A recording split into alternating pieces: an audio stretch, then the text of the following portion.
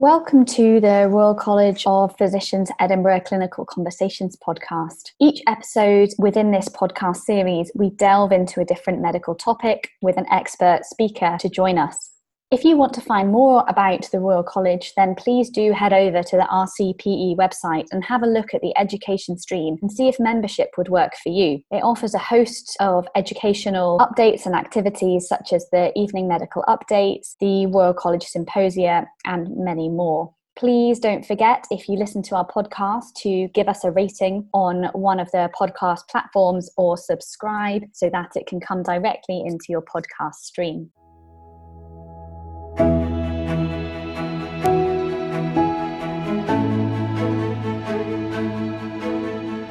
Hello and welcome to this episode on the Clinical Conversations podcast. My name is Dr. Hannah Preston. I am a renal registrar in South East Scotland and one of the members of the Royal College of Physicians Edinburgh Trainees and Members Committee. And I'm really excited today to have Dr. Emma Lannon with us discussing physical activity and movement medicine. So Dr. Lannon is a GP partner and consultant in sports and exercise medicine. She's also the chair of Movement for Health, which we will discuss during this podcast. She has recently returned from the Commonwealth Games in Birmingham and is also the team doctor for Scottish women's football. So welcome to today's show. Thank you so much for coming on.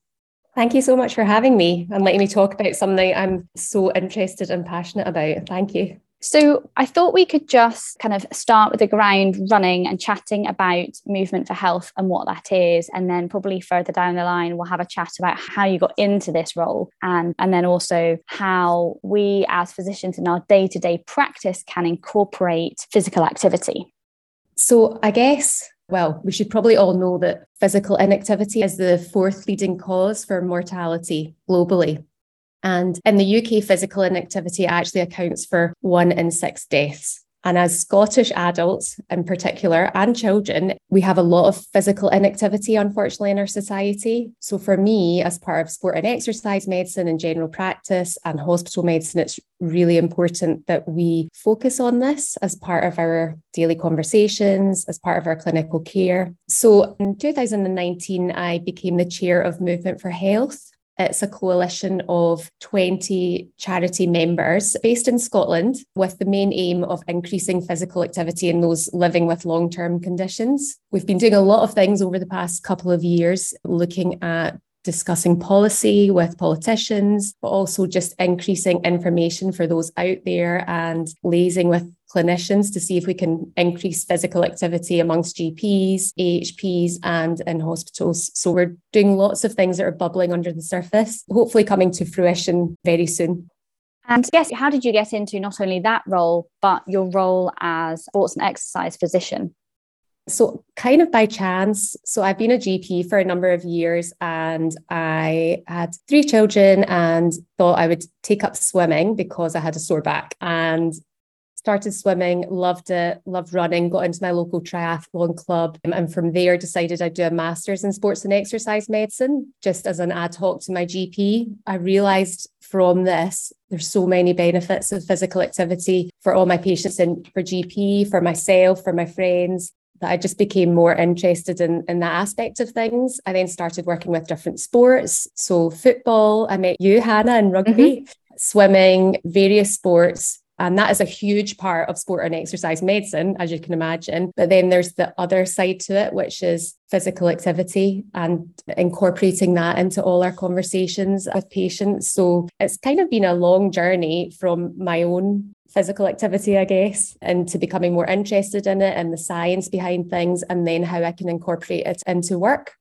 Fantastic. I mean, yeah, as you say, I think we all see the kind of sports and exercise medicine as some of the elite sport and it being very separate from our day-to-day practice, but actually it's really integral that we can discuss the benefits of staying active and being active with our patients and providing those opportunities for them and I guess making it accessible for them. Yeah. So I thought we could probably just discuss a topic which some people might know about and some people don't know about, but should we just go over what the basic, I guess, guidelines or optimal activity levels that we should be participating in a weekly basis? Just run through those.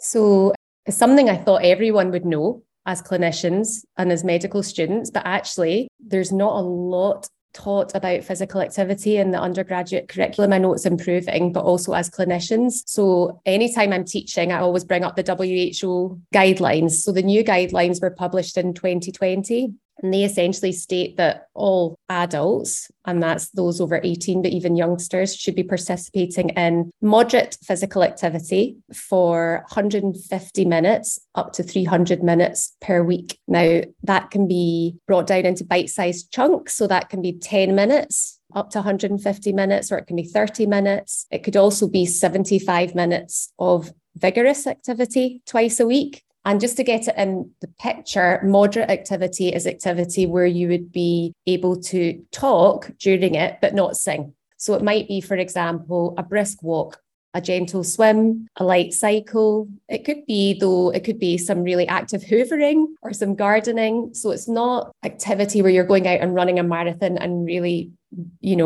breathing heavily. Moderate activity is, as I said, you're able to talk and not sing. And that's how I always remember it and speak to patients about it. And if you think of it, even in our daily lives, we are doing things that, you can break it down into 10-minute bite-sized chunks, and then that up over the course of the week all adds up. And often things that we're doing all the time and we don't realize we're doing it. But it's certainly not unachievable, but we just have to remember that they are the guidelines that WHO have issued. Yeah, I think that's really important, because if you're someone that has never really been active, or it's not in your kind of nature to think, oh gosh, 150 minutes sounds like an awful lot, or I need to be going for a 30-minute run, and that's just not my thing. There's lots of other things and a lot of other activities and movements that can build up to Absolutely. Use that. I would also say that that's obviously the optimum. You can keep going, but for most people, the focus is that every move counts. So every little move counts. And actually, it's the patients or people at the lower end of the physical activity spectrum, so those that are not doing much at all, they're going to benefit the most from becoming active. So although I'm speaking about the guidelines, I wouldn't scare people saying you must do this. Absolutely not. Any activity is better than nothing. So it's good to be aware of the guidelines and highlight them, but just encouraging activity in any form is good.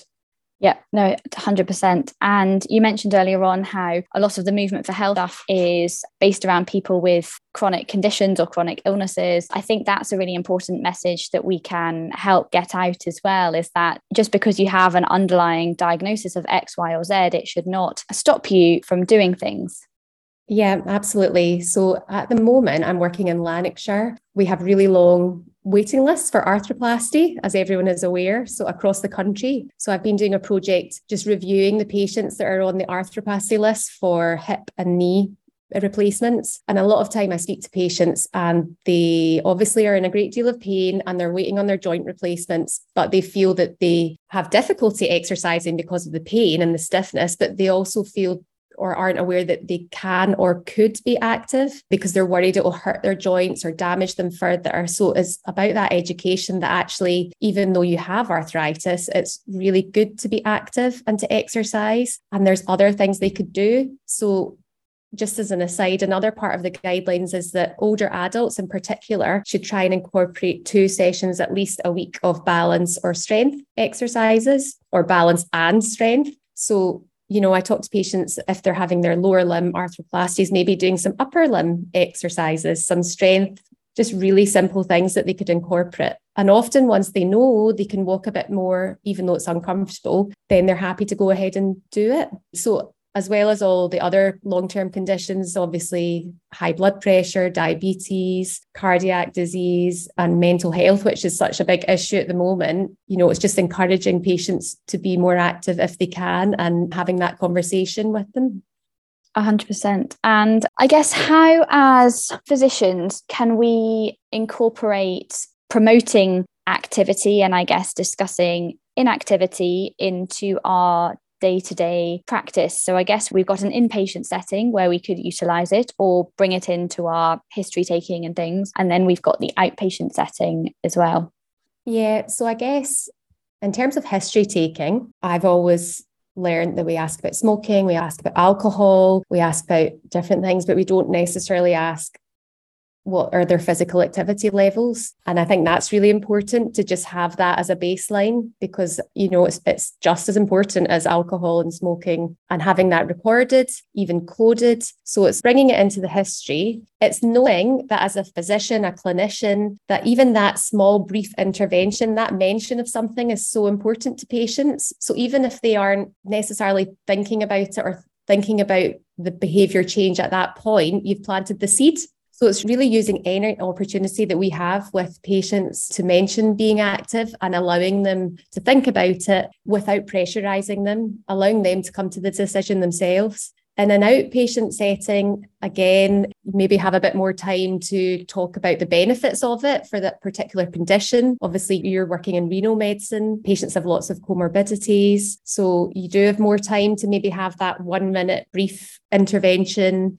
Moving Medicine, I don't know if we were going on to talk about that, but it's a fabulous resource by the Faculty of Sport and Exercise Medicine. And it's really an initiative to get clinicians and physicians talking about physical activity with their patients, particularly those with long-term conditions, because it is difficult. They have amazing consultation guides that you can access. So I'd really highlight going to look at the Moving Medicine resource. I was going to say, have we got any good resources that we can point people in the direction of? So we'll put that definitely in the footnotes. I guess, is there anywhere else or any other resources that physicians can look at to, I guess, either expand their own knowledge or then to give to their patients?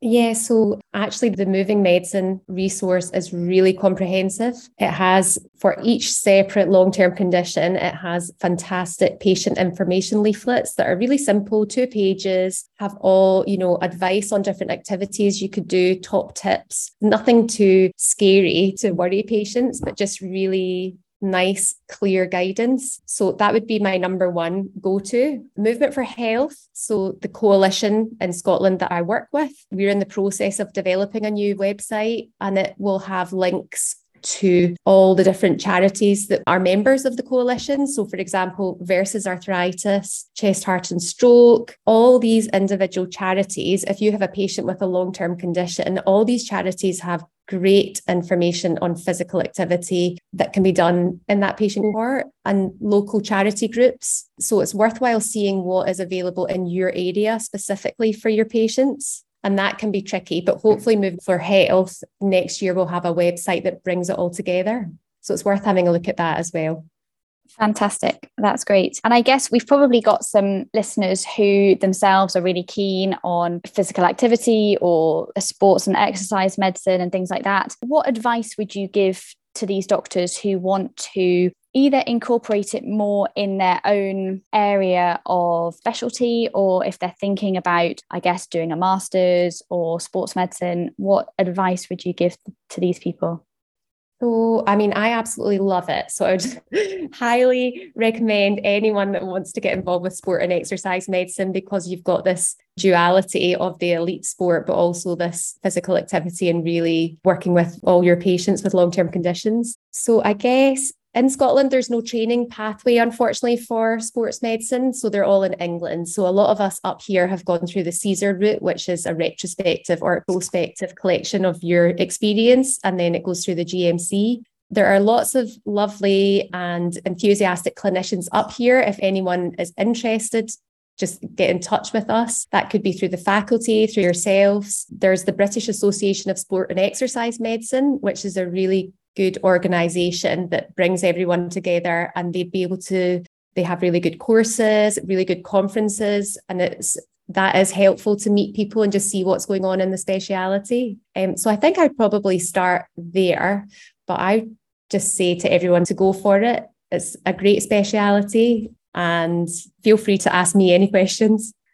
Wonderful. So I guess we've talked about the benefits of physical activity and I guess the risks associated with inactivity. That's probably a really important way that we can phrase it, that actually, you know, being active is the dangerous part, and that any movement counts and is beneficial. And we've had a chat over kind of, I guess, the optimal guidelines and how we can discuss that with our patients and where to go for more resources So just to kind of summarize it, what are your take-home messages, I guess, for clinicians going forward throughout this week and into their further practice with regards to movement medicine and physical activity, incorporating it into our day-to-day practice?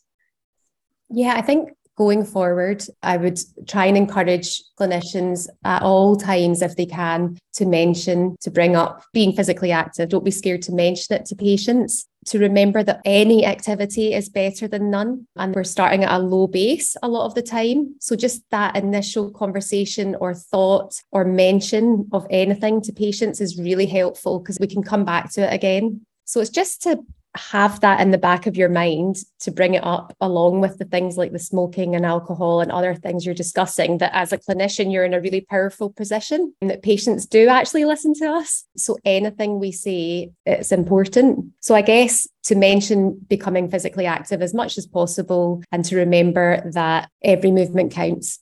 Wonderful. Thank you so much for giving up your time today to chat with us on the podcast. It's been really good to, I think, discuss this really important topic, and hopefully our listeners will get a lot of value out of it and take it forward into their world of work with some, I guess, significant changes that can be made from just that one conversation, which is exciting. Yeah, absolutely. I hope so too. On that note, I'm going to go and take the dog out for a walk. Wonderful. Thank you so much.